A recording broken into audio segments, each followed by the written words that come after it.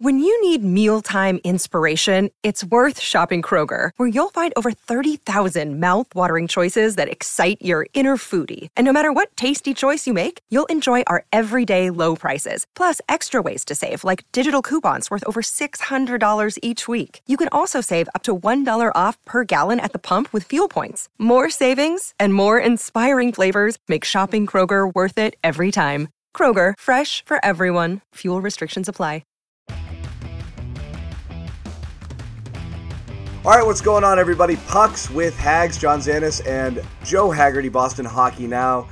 Boston Bruins scribe, watching more Little League than hockey these days, I can guarantee. And we are going to rip through some Bruins topics for you throughout the show, including some injury updates, some potential trade scenarios as we kind of go through the roster and look at what the Bruins might be able to do to keep the train rolling into next season when they are in a bit of a contract crunch. But before we roll into that, we got to tell you about our sponsors for the show, one of which is a new sponsor we welcome on board. That is Factor Meals, America's #1 ready-to-eat meal kit. And, of course, FanDuel, the exclusive wagering partner of the CLNS Media Network. Go to FanDuel.com/Boston. Cash in now. Sign up. Take advantage of a no-sweat first bet up to $1,000.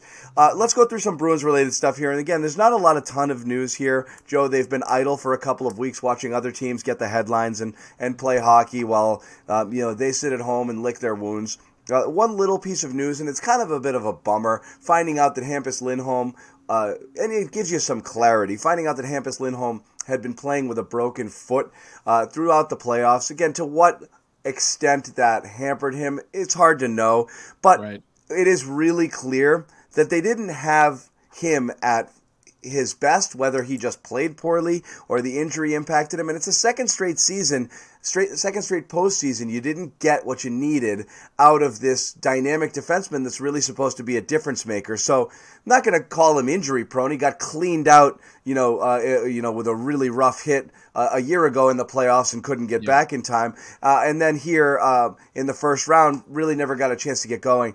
So just kind of a bummer looking back at it, and kind of gives you an understanding like what was going on in that, why the D, which was so dependable throughout the year, had such a rough go of it.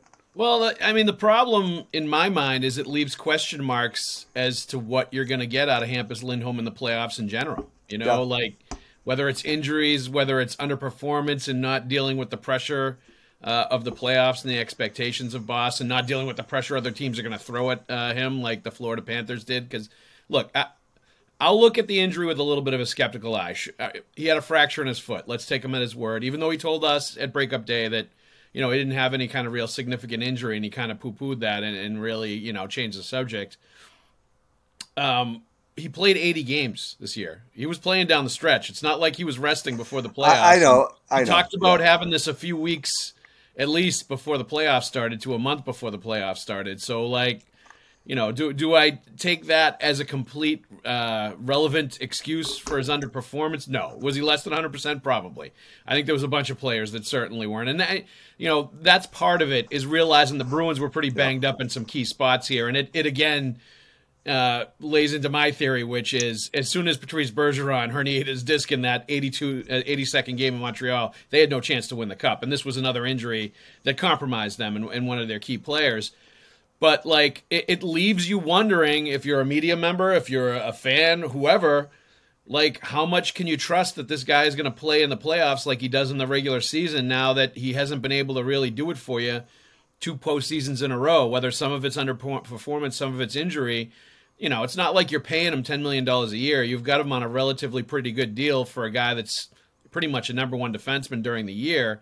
But it leaves the door open to speculate and wonder, is this one of those guys that's going to be a stud during the regular season, and when it comes to playoff time, he's just not going to be the same kind of player? And that's a concern when you're relying on him, and he's as important as he's going to be to this team as a horse on the back end that plays 20, 25 minutes a night in the playoffs. It's a red flag for sure, and it's something to watch. It's an anchor. That's the thing, is if you look at what potential roster turnover this team is going to have, and the areas of the roster they're going to be deficient, there's really four things that you can count on: the goaltending, and David Pastrnak, and these two defensemen that they've locked up long term, Charlie McAvoy and Hampus Lindholm. You don't have enough of a core that you can move forward with into the future if Hampus Lindholm is not the guy you think you're getting, or the guy you think you gave that contract to when you traded for him at the deadline last year. It's just going to consistently hurt you in the playoffs if he can't perform like he does in the regular season.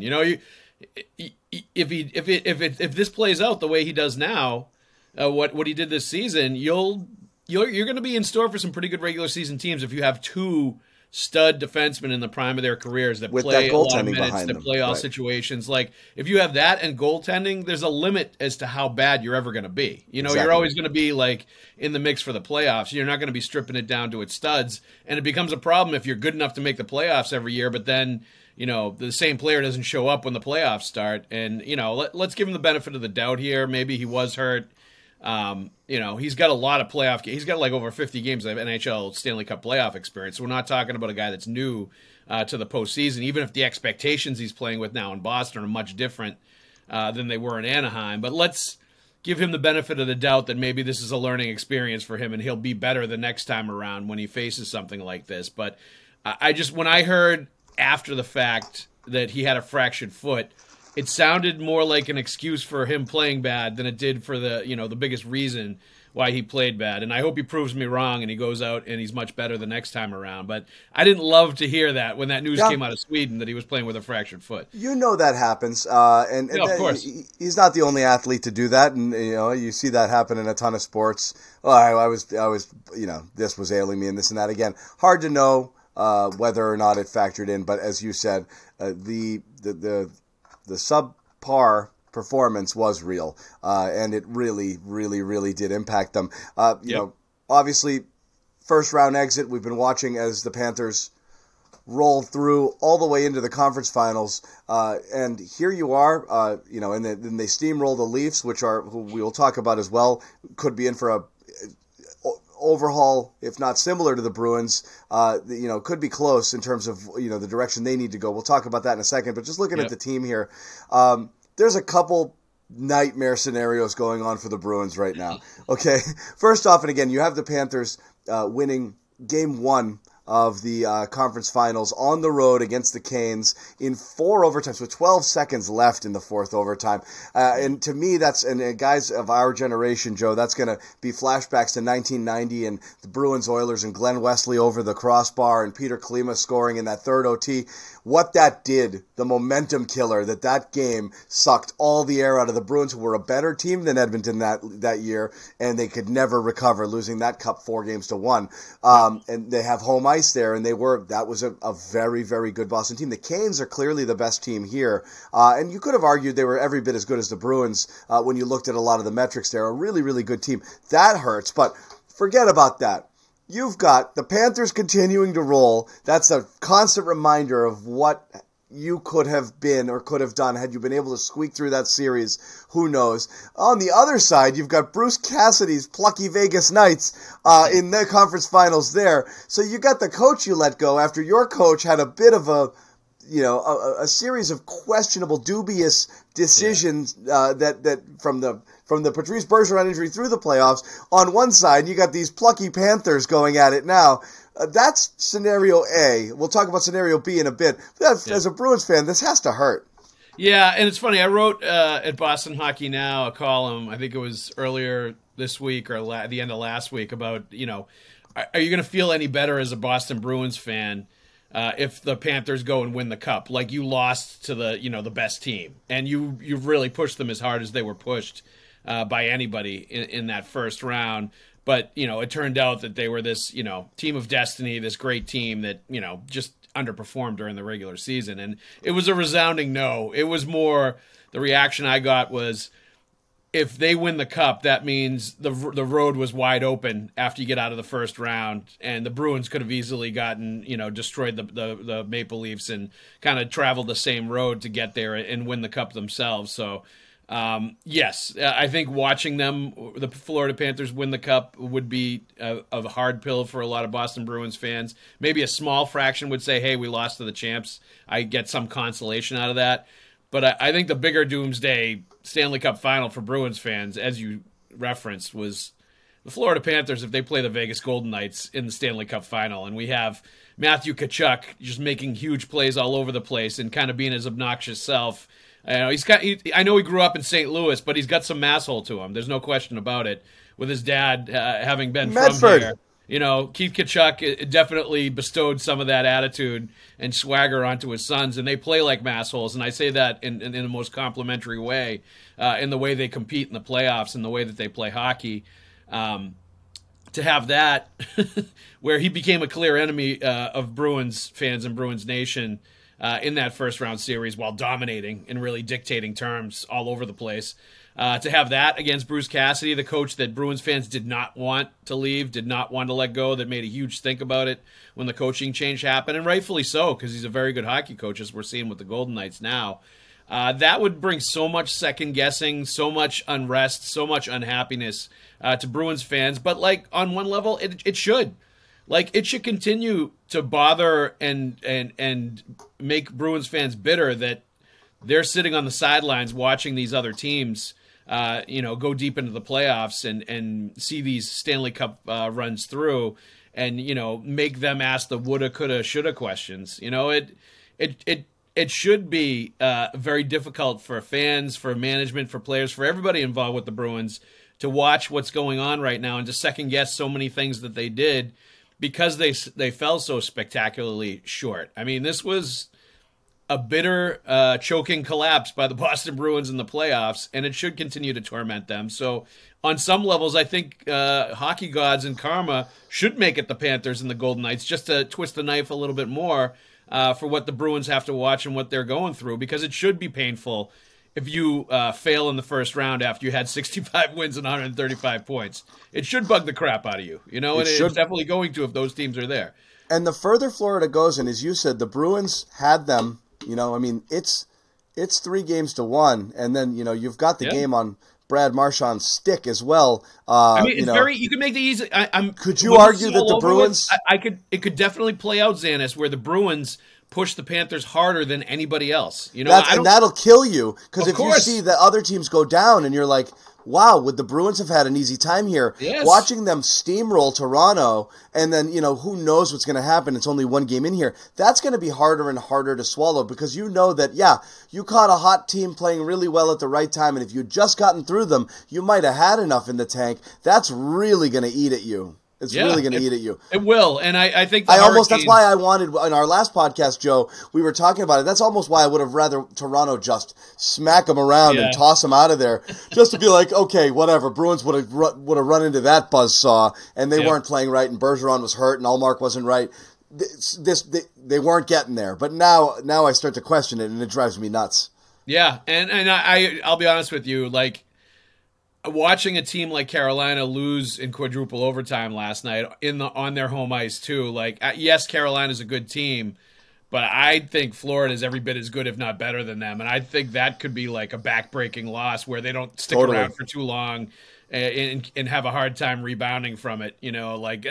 Carolina is a team that, much more than a lot of these other teams, they have to win it right now too. And they're kind of in their window and getting towards the end of their window of when, these playoff disappointments turn into Rob Brindamore being in trouble, somebody being in trouble down there, some kind of change happening, because they have kind of perpetually disappointed and underachieved a bit given what they've done in the regular season in the playoffs. So they have a lot of questions to answer too. So I'm sure there's a lot of turmoil with the Hurricanes going on right now after losing that game, especially when they had a lot of good chances to win it and couldn't see it through. And then Tkachuk comes out of nowhere and wins it right before they're going to intermission again. That's a backbreaking goal. And then he starts pointing to the exit for all the fans to get out of the building when he's going off the ice after the overtime game winner. That was a classic masshole celebration by Tkachuk after the game was over too. Oh yeah, gotta love it. I mean, he's a hard guy not to root for, honestly. He does everything you want to see a hockey player do. It kills Bruins fans because they watch him and they're like, that's exactly what a Boston Bruins plays like. They want him, on the Bruins, and it kills them to see him on another team. Another day is here, and you're ready for it. What to wear? Check. Breakfast, lunch, and dinner? Check. Planning for what's next and how to save for it? That's where Bank of America can help. For your financial to-dos, Bank of America has experts ready to help get you closer to your goals. Get started at one of our local financial centers or 24/7 in our mobile banking app. Find a location near you at bankofamerica.com/talktous. What would you like the power to do? Mobile banking requires downloading the app and is only available for select devices. Message and data rates may apply. Bank of America N.A., member FDIC. Yeah, as you mentioned, a bit of news just with the how hard it is to be competitive in windows closing. Kyle Dubas is out here. The team announced as a Toronto Maple Leafs general manager, 37 years old. Came in kind of post Lou Lamoriello, cleaned things up, fired Babcock, fired kind of the old salts, who were, who doing and kind of came in, and you have to credit somewhat with this, bringing in and the nucleus. He helped build it. Matthews, Marner, Nylander, Tavares. He brings these guys in, but these guys fell short again. And as you said, that window is tight. Really, really tight because the cap just doesn't make it possible, win or lose, for you to be able to maintain a really good core and be able to backfill your roster with quality NHL depth for more than 2 or 3 years. And then you got to pay the piper, or you got to make really tough decisions. And, Toronto's going to be in the same boat, with that as the Bruins are. And it's just kind of another sign of how difficult it is to maintain in this day and age. You can't do the math. You have a couple star players. The math doesn't work for you to be able to have, a super team. Yeah, and selfishly, from my perspective, Kyle Dubas is kind of like the patron saint of the fancy stats brigade, the hockey nerds, the pocket protector crew that love the fancy stats. And he was one of those guys that used it as gospel and built his team around the fancy metrics, the analytics, all that stuff. And they always used him as the example of a guy that does it the right way and listens to what we have to say, and is using that philosophy to build his team. Guess what? It doesn't work in the playoffs. You can fancy stats your way through great regular season teams where you pile up points, goals, all that stuff. But at the end of the day, you need players like, Matthew Tkachuk. You need players that are harder, more physical in the playoffs, where, even though he is a good, analytics type player, there's a lot that aren't, that are effective in the playoffs. And have to realize, and you have to sort of make that marriage between having players that are going to pile up points and be these, run and gun offensive players to get you through the regular season to qualify for the playoffs, but also having guys on your roster that do some of the smaller things that don't show up on the stat sheet and don't show up in your Corsi that help you win hockey games when it really matters in the postseason. And I think they kind of figured it out. Like, they'd started bringing some of those kind of players into Toronto, Ryan O'Reilly, Noel Acciari, guys that they traded for and acquired this year specifically. But it was too little too late. And the biggest problem that Kyle Dubas had was that he paid all of his players before they won anything. That was the biggest sort of mortal sin. The biggest problem he had is he gave Austin Matthews, he gave Mitch Marner, obviously Tavares is a good player that's won some playoff series, but he also gave William Nylander huge money. He gave all these players huge money before they had done jack squat in the playoffs. And they already had their huge contracts before they'd really done anything. And it wasn't the right way to build the team. You didn't have enough hungry players and players that had experience winning or knew how to win. You had too many young players that didn't, that basically soiled their underpants in the playoffs when they were there year after year. And it happened a bunch of years in a row. And winning one playoff series against Tampa this year was not enough to keep that, for him to keep his job. And, he's a smart guy. I'm sure he's going to hook on somewhere else. But I think this is a clear sign from the Toronto Maple Leafs in firing Kyle Dubas that things need to change. And finally, they are wrapping their brains around probably William Nylander is going to have to get traded somewhere else. They're going to have to break up some of this finesse, skilled run and gun group of forwards that they've put together, and they're going to have to change the DNA of the team a little bit. And, it was probably obvious to them when they were watching the playoffs, and Ryan O'Reilly was one of their most effective players in that entire postseason. And this is a guy you brought in as a hired gun from the St. Louis Blues, but he's a guy that's won the Conn Smythe. He's a guy that's won the Stanley Cup. He's a guy that knows how to win. He's a guy that outplayed Patrice Bergeron in the 2019 Stanley Cup Final. Yeah, I mean, so like you need some guys like that mixed in with all these like fun, exciting young players that light up the Corsi charts for all the hockey nerds out there. It's just you need both.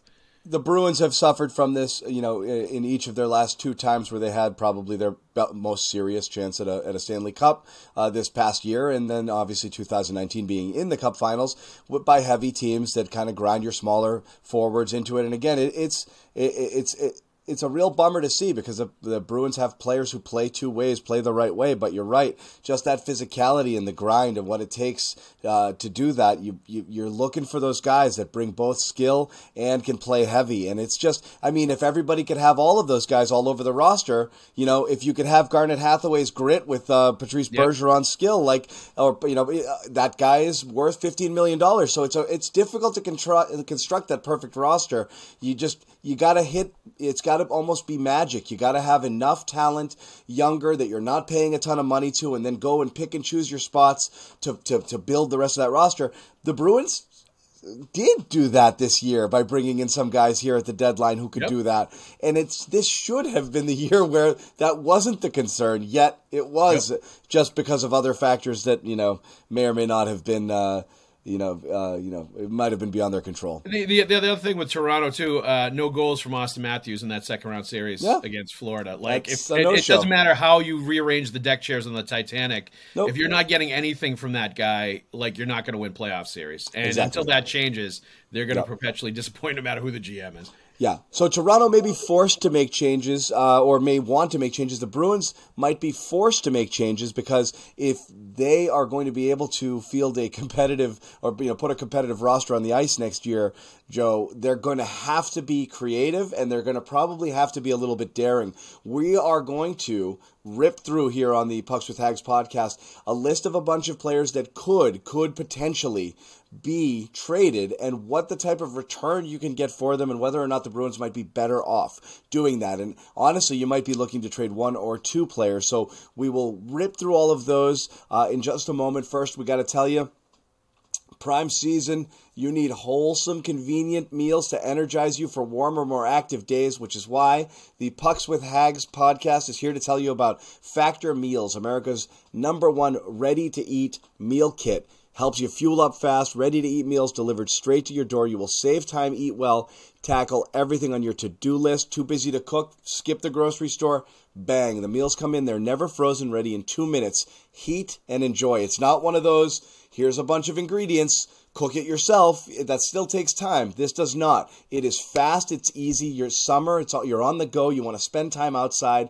You don't want to spend it inside in a hot kitchen. Check it out. If you're calorie conscious, you can get meals, calorie smart meals with fewer than 550 calories per serving. Flavor packed options on the menu each week. Fit a variety of lifestyles if you're going keto or vegan or gluten free, or you want heavy protein, vegan, veggie. Doesn't matter. We will. They'll be able to customize it exactly your way. How do you take advantage of this deal? And it's a really good one. Go to factormeals.com/hags50. Once again, factormeals.com/hags, HAGGS 50. Use the code HAGS50. You get 50% off your first box. It's a massive discount. That's HAGS50 at factormeals.com. 50% off your first box. Go get some and then get outside and enjoy your summer as the Bruins hopefully are already. And I'm already getting on the Factor Meals wagon, Xanis, with my busy spring with spring hockey I'm coaching, Little League I'm coaching, lacrosse, soccer, everything else. I need these quick meals on the go that are also healthy. And it's nice to be able to pick between something I want and then my wife wants the healthier option. She can get that. Boom. We take care of both of us. Beautiful. It's great. I see you out there on the field right outside my house, Hags. I might bring you one of my Factor meals if you look a little peckish. Yes, thank you. Please do. Okay. So let's rip through, okay? This is our fun little, trade them or keep them sort of game here. We'll rip through some names here that the Bruins could consider. And again, these are names I'm sure you've heard kicked around as possibilities of guys who could go. I think at the top of that list is always Taylor Hall. What do you get? The bang for the buck value off of a guy like Hall. He can be great. It's the type of player they've always lacked with that whole second line wing thing, and get somebody to play with Krejci. But the reality is you probably don't have Krejci. You might not have Bergeron. You've got a lot of other holes to fill. What does Taylor Hall do for you at his salary? Is he a guy you would think, let's see if you can move him and maybe spend that money smartly elsewhere? See, with Taylor Hall, I am not trading Taylor Hall. Not. I'm the GM and I am making decisions for several reasons. One, you only have 7 forwards signed for next year right now. Fair. That's a big consideration. And it's still $6 million. It's not an insane number for Hall, It's really not. And it goes down to 5.25 the next year. So it's not a huge savings. No. And just based on the lack of forwards you have signed, especially really established guys that could be high end, and the reality that it may be Pavel Zacha and Charlie Coyle as your top 2 centers going into next year. You're going to need all the talent you can get on the wings to try to elevate those guys and to try to bring more offense to the table with those 2 centers. If you're potentially downgrading offensively from a Bergeron Krejci 1-2 to a Pavel Zacha Charlie Coyle 1-2, I think you can't skimp on the wingers. You're going to need premium wingers that can put the puck in the net, guys that have resumes, guys that have high upside and have done it in the league before to put with them. And I think because of those things, I wouldn't move Taylor Hall. But to your point, $6 million is not a huge number for a player like that. He's got the resume. Like, he would garner interest. He can attract a lot. Value back. Return matters here. Yes. Right. You would get probably a better return for him than you would just about anybody else that you're going to trade, outside of maybe one other player that's on this list. So you've got to think about that and sort of weigh that. But, if I'm GM, and I think most GMs run this way, when you trade players away, you're going to trade from areas of excess, areas where you have a surplus. You're not going to trade from places where you really don't have that many of them going into a season. And right now, they just don't have enough forwards even signed to start dealing away wingers or centers, period. Yeah, let's just go right down that list there. Charlie Coyle is another one where, again, just based off of how little you have here, and Charlie Coyle is signed through 25-26 at, again, what's considered a reasonable value. For $4.5 million, you do not have anyone. You're not set. He's your first line center if the season starts tomorrow. Right now, so that's a tough one to trade. But again, what can someone like that get for you? People watched how well he played in the playoffs, in the postseason for Boston. At times, he looked like their best forward. Actually, you and I debated on one of the shows who was the best forward in the first round between him and Taylor Hall. Yeah. So, you have 2 guys who played, Coyle, who can bring that playoff physicality and is that kind of guy who can use his body and not get worn down and not get, ground down by some of the heavier teams. That's another tough one because, again, the return might be decent for a player like that, but you've got nothing behind it. Yeah, and I think the entertaining of Charlie Coyle and trading him would be if you have alternate plans at center. If you have your eye on somebody that you're going to pay huge money to that you think is higher upside offensively, more appropriate top-line center. Like if you're the Bruins, if you're Don Sweeney, and you've got massive trepidation about Charlie Coyle being either your 1 center or your 2 center next year, or for the next couple of years potentially, and you really think you need to go back to the drawing board and get a better center, maybe a younger one, maybe one that's a little more high-end offensively, a little bit more playmaking, whatever.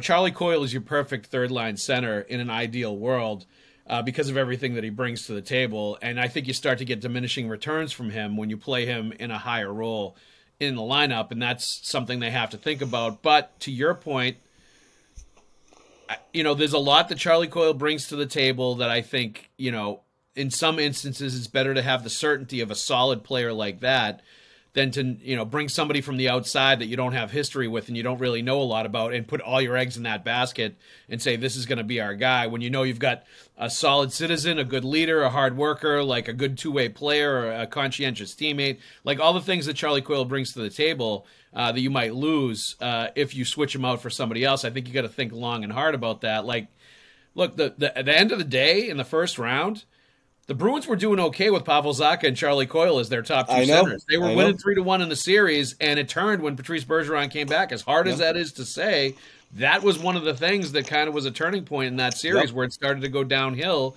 was you brought in a Bergeron with a herniated disc who was clearly way less than 100%, and you had less minutes for Charlie Coyle and Pavel Zacha, who were very effective against the Panthers. Yeah. And that's what happened. So, like, you know, if you take the playoffs as a window into what next season might look like with Coyle and Zacha as your top two centers, it didn't look that bad. It's and not I think, that grim. Yeah. you know, you're going to have to make some decisions based on that. And like I said before, there's ways to offset that. If you're going to keep those two guys as your centers, you're just going to have to beef up on the wingers and make sure they're all like really elite, great offensive players. And I think you're going to be okay. And the Bruins are kind of there with Pasternak, with Marchand, with Taylor Hall. Like, that's a good, 3 out of 4 in the top two lines.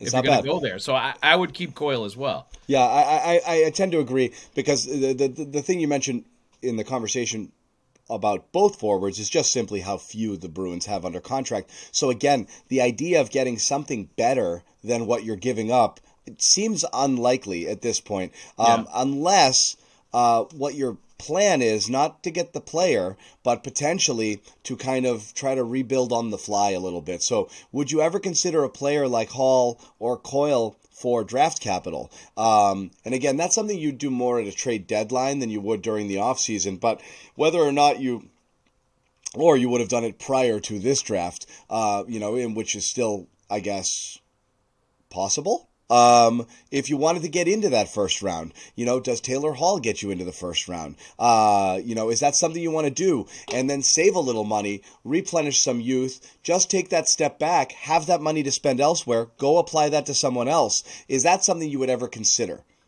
Well, I think, they're going to have alternate, and Don Sweeney talked about this, alternate sort of strategies or paths until they get concrete, firm answers from Bergeron on the other guys. But assuming they're not around, assuming they don't come back. If they're not around, I think they do have to think about, whether they'd be better off some kind of soft rebuild, some kind of bringing in some rolling young rebuild, I like to call it. We got rolling rallies. It's a rolling rebuild. You can keep the train moving on the tracks a little bit, but maybe you got to start addressing because you can't do it all at once. By the time you start getting draft picks back, Joe, what you currently have has aged out, or they're not under contract anymore, and you're at zero. So you kind of wonder, when you do have a couple years of Coyle control, the defenseman right now, might you try to get some draft capital back and see if you can get in there and do something with it, and then spend that money elsewhere? Yeah, I think that's something they would have to consider. And the part of that that's interesting is that with your goaltending situation, with your defense situation, with some of your wingers that you already have, with having a guy like Pasternak that can put up 50 or 60 goals, you're never going to be that bad. Even if you did deal off some of those players and you brought in draft picks and potential young players and kind of went at it that way, you could still be a playoff team that's, as you're saying, the rolling rebuild or a soft rebuild is kind of doing it on the fly, retooling, whatever you want to call it. I think that's something. We're Paula Abdul. It's one step forward, one step back, okay? That's what we're trying to do. MC Scat Cat. That's what we're trying to do. But the more intriguing one for me is because I think that's kind of a half measure if you're doing that, right? Because you're going to get what kind of first round pick are you going to get for those players? I don't know. Think it's going to be a high first. I don't know that you're going to get a lottery pick. So if you're talking about getting the 25th pick in the first round and trading one of those players, they're not going to do that. What's more intriguing to me, even though it's never going to happen, is just the question and the thought of do you just say to hell with it and you put this Godfather package together to the Chicago Blackhawks for the number 1 overall pick and Connor Bedard? Do you offer David Pasternak, David Pasternak, one of your goalies, and maybe Matt Grzelcyk or something like that to the Blackhawks, and try to throw as many assets as you can at them to try to get them to give you the number 1 overall pick for the generational talent, the center that would be your Patrice Bergeron or better for the next 15, 20 years. Because really, unless you luck out and you make a second round pick like Patrice Bergeron 20 years ago and it turns into this Hall of Fame player, you're going to have to get to the top of the first round and be in a lottery position to get these sort of game-changing center talents that are available in the draft and that are out there. The Blackhawks, they got Patrick Kane and Jonathan Toews by monumentally sucking for 5-10 years, to the point where they weren't even on TV in Chicago. They were so bad. because they weren't selling out games, and Rocky Wirtz, their owner, refused to let them be on TV, Right. and blacked out the games because they weren't selling them out. Um, is that something that you try to do if Would you're you the do it if Bruins? you were Chicago? No, and I don't No. think they're going to, because I don't think they need a anyone would. superstar. They need Connor Bedard there to sell the franchise. Yeah. It's never going to happen. But I'd like to see the Bruins at least try to make an effort or think about that, or at least toy around with it. Because I think it's that kind of bold move is what's going to shake them out of what's coming next. Because I think what's coming next is they're going to kind of be in the middle for a while. Yeah. And they're going to not really have a chance to win the cup. They're not going to be good enough to do that, but they're not going to be bad enough to miss the playoffs. So they're going to be kind of stuck in the middle for a while. And that's a tough place to be. That's when people really start to lose interest, is if you're in the middle with no real chance of winning, especially in Boston. Yeah, and again, I think you have to you got to get back in there, and ultimately you got to hit. And if you look at their core, Charlie McAvoy was not a top 5, top 10 pick. He was, a little bit lower. Yep. Obviously, Like 15. David Pasternak, lower in that. Yep. He was in the 20s. Yep. Yeah, and Bergeron, Marchand, you are plucking guys. And again, you're getting generational talents in later rounds. That doesn't necessarily happen. Krejci was a second rounder. So you can hit, and I mean, geez, look in and around that infamous, was it 2015 draft where the Bruins got those 3 straight players. Look at everybody taking a little bit after that. Some really, really, really good players there with Barzal and, and whatnot. So you can hit, but you gotta get them back in at some price. You have to stop. You gotta trust your scouting department and hit. You gotta hit with some of those. And right now they have none. And we've talked about what's coming up the pipeline. Well, I don't know, but their best prospect really crapped all over themselves in juniors at the Worlds right now. And his stock, Fabian Lysel's stock is going down, not up, which is not great. Doesn't mean it's over. And he's not a center. And he's not a center either. That's the problem becomes, some of the players you can hit on wingers, you can hit on defensemen. It's harder to hit on a franchise center like Bergeron, unless you're picking high in the draft. Those are the guys, those and the number 1 defenseman are the ones that go fastest in the draft at the top of the first round. But to your point, if you're scouting well enough, there are some David Krejcis out there. There's some other players out there that you can hit on, but they really they lucked out with Bergeron, just given the caliber of player and person he was, to get him in the second round. And he jumped right into the NHL. That's unheard of for a second round pick to do that. Totally. It's unbelievable. That's why he's played for 37 years already. It's they rolled the ultimate die win on that one, because that never happens. Never. And that's not, you can't count on that happening again. Never. And those guys are well aware of where they came from, and that road. I remember David Krejci talking about it, and just kind of guys like me are picked in the second round. Guys like Tyler Seguin are picked top 3 overall. He's look at the friggin' guy. He's a freak. Those guys who have it all. And those dynamic, automatic, hard skaters, powerful player. And he's I do my best. I do what I can. And they have a few success stories there. There's a couple other things that I think we can address on the trade market. Obviously, the position of strength is the defense core. So we'll look at that and see what else the Bruins might be able to do creatively. We do want to tell you quickly about FanDuel, exclusive wagering partner of the CLNS Media Network. I know Bruins are no longer in the hockey playoffs, but obviously there are NHL playoffs going on, as well as NBA playoffs. Right now, new customers, if you sign up at FanDuel, at FanDuel.com/Boston, you get a no-sweat first bet up to $1,000. That's $1,000 back in bonus bets if you get it wrong. And you lose, bang, you get a second chance. It's amazing. So sign up, FanDuel.com/Boston.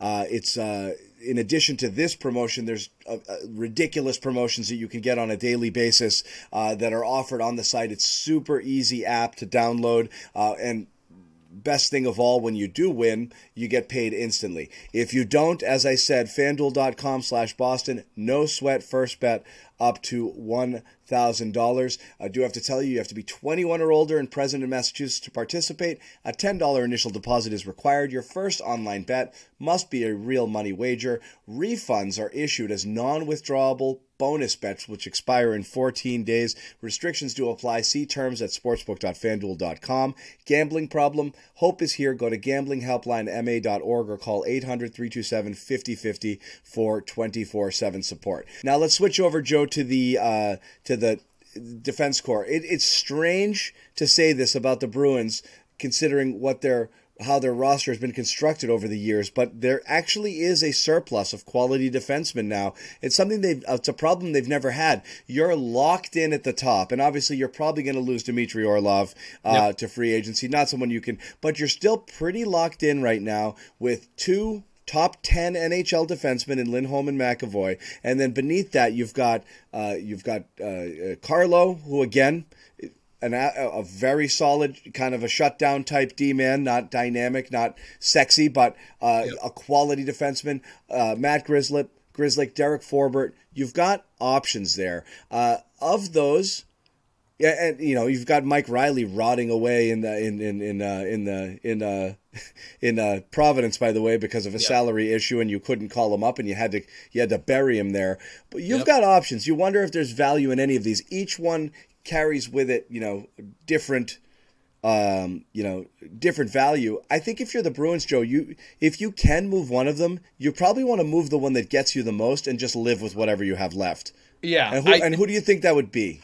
I think Grzelcyk is the one I would look at highest on the list, as a player that is attractive to other teams, a player whose number contract-wise is not out of this world, and as a player that has value and certainly I think would draw something back in addition to get some salary cap freedom. So that would be the number one guy. But this is the position you're going to hear the names available, and you're going to hear Brandon Carlo's name mentioned. You're going to hear Matt Grzelcyk's name mentioned. You're going to hear Derek Forbort's name mentioned because they have Mason Lowry coming up, who's probably going to be NHL ready much sooner than later, who they just signed to an entry-level deal coming out of Ohio State. You've got Jakobs Borrell under contract, who I think because of salary cap stuff, they're going to have to play him next year, and they're going to have to just see how it goes at least for the first few months, live with it, and then if they have to upgrade at the trade deadline, they can. But I think just based on the numbers and the math and where they are salary cap wise, a guy like that is going to have to play. And maybe they have to give up draft picks in order for somebody to take Mike Riley's contract. But I think that's another one you've got to look at and try to find any way you can creatively to unload that contract as well. But I think it could be two players. Could not be more than one. It could be a couple that they end up moving here, depending on how dire the salary cap situation is, and depending on if they can move other players. But this is the number one area where they're going to move somebody, I think, no matter what. I think it's inevitable that a defenseman is going to be on the move from the Bruins, and it's most likely Matt Grzelcyk, who's been a very good player here, who's an excellent puck mover. Yes, he gets hurt a lot during the playoffs. Yes, he has times in the defensive zone when he can be exploited.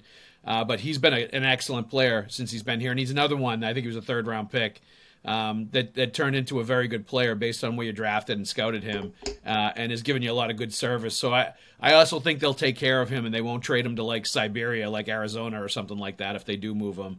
But I would expect probably Grzelcyk and maybe a guy like Forbort might get talked about as far as trades go. And you're right. I mean, it's the whole thing where there's a lot of people that can do what you need done with defensemen to varying degrees of success, but puck-moving defensemen, even if they are, kind of a little bit smaller and not as physical as a guy like Grzelcyk, is just something a lot of teams don't have, and a lot of teams need. How many teams are going to go back and look and say, we need somebody who can move the puck and get some zone entries and, do different things? So yes, that is something that Grzelcyk can do versus your Forborts and your Carlos, who people have versions of those guys. Do you give up anything real for that when your guy is 10%, 15%, not less than those guys?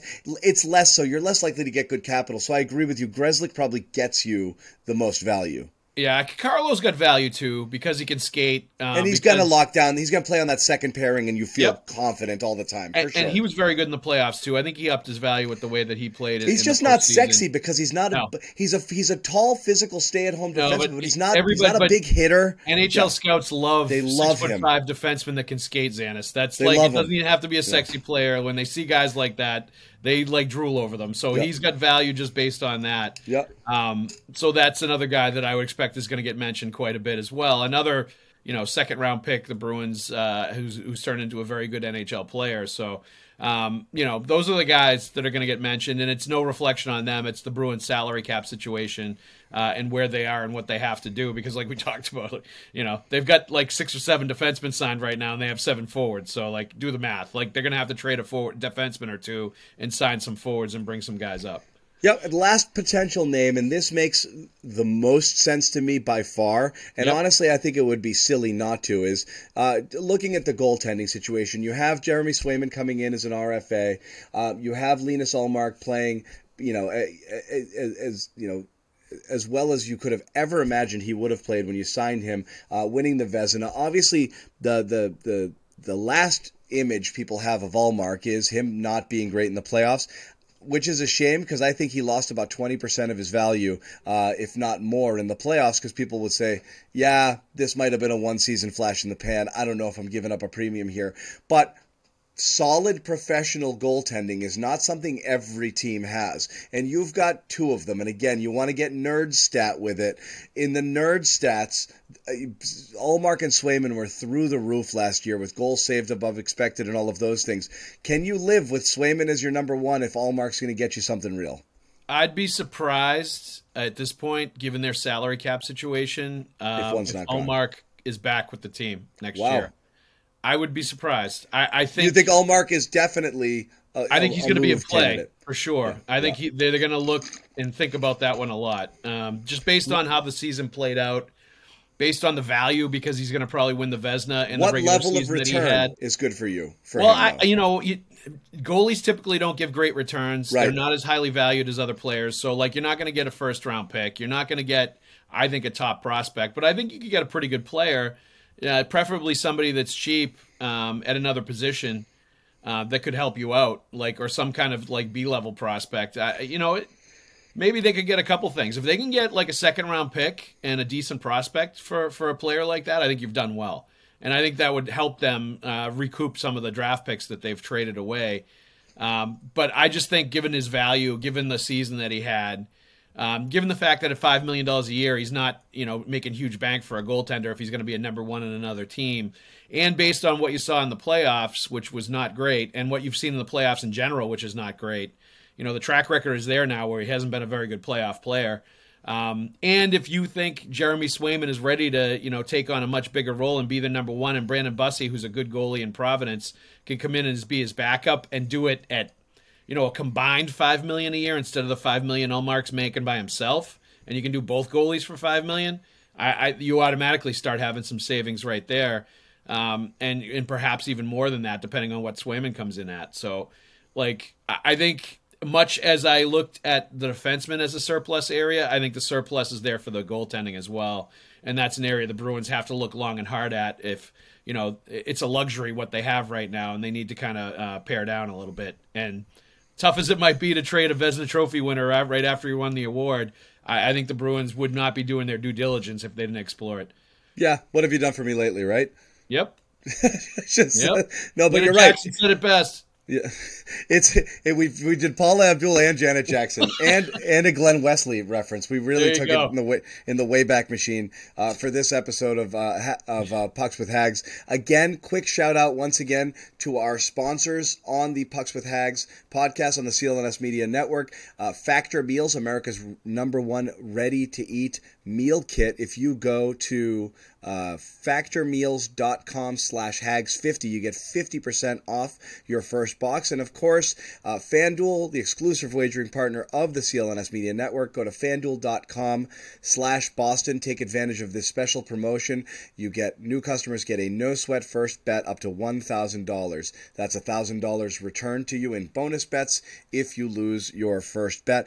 As always, we will tell you one last time, please subscribe if you haven't already to the Pucks with Hags podcast, wherever you get your podcasts, Apple, iTunes, whatever. Check out our Bruins Rinkside YouTube channel, where if you're watching the video version of this pod, you are right now. And if you haven't subscribed already, subscribe. And of course, for all of Joe Haggerty's written material, you need to go over to Boston Hockey Now and check out Hags. He's pumping out content, even if the Bruins are idle. There's plenty still to talk about this offseason, and there's no better better place to get your Boston Bruins news than with Joe Haggerty over at Boston Hockey Now. I'm going to say goodbye. Joe, you want to say bye? Bye, Xanis. Bye, everybody, not just Xanis.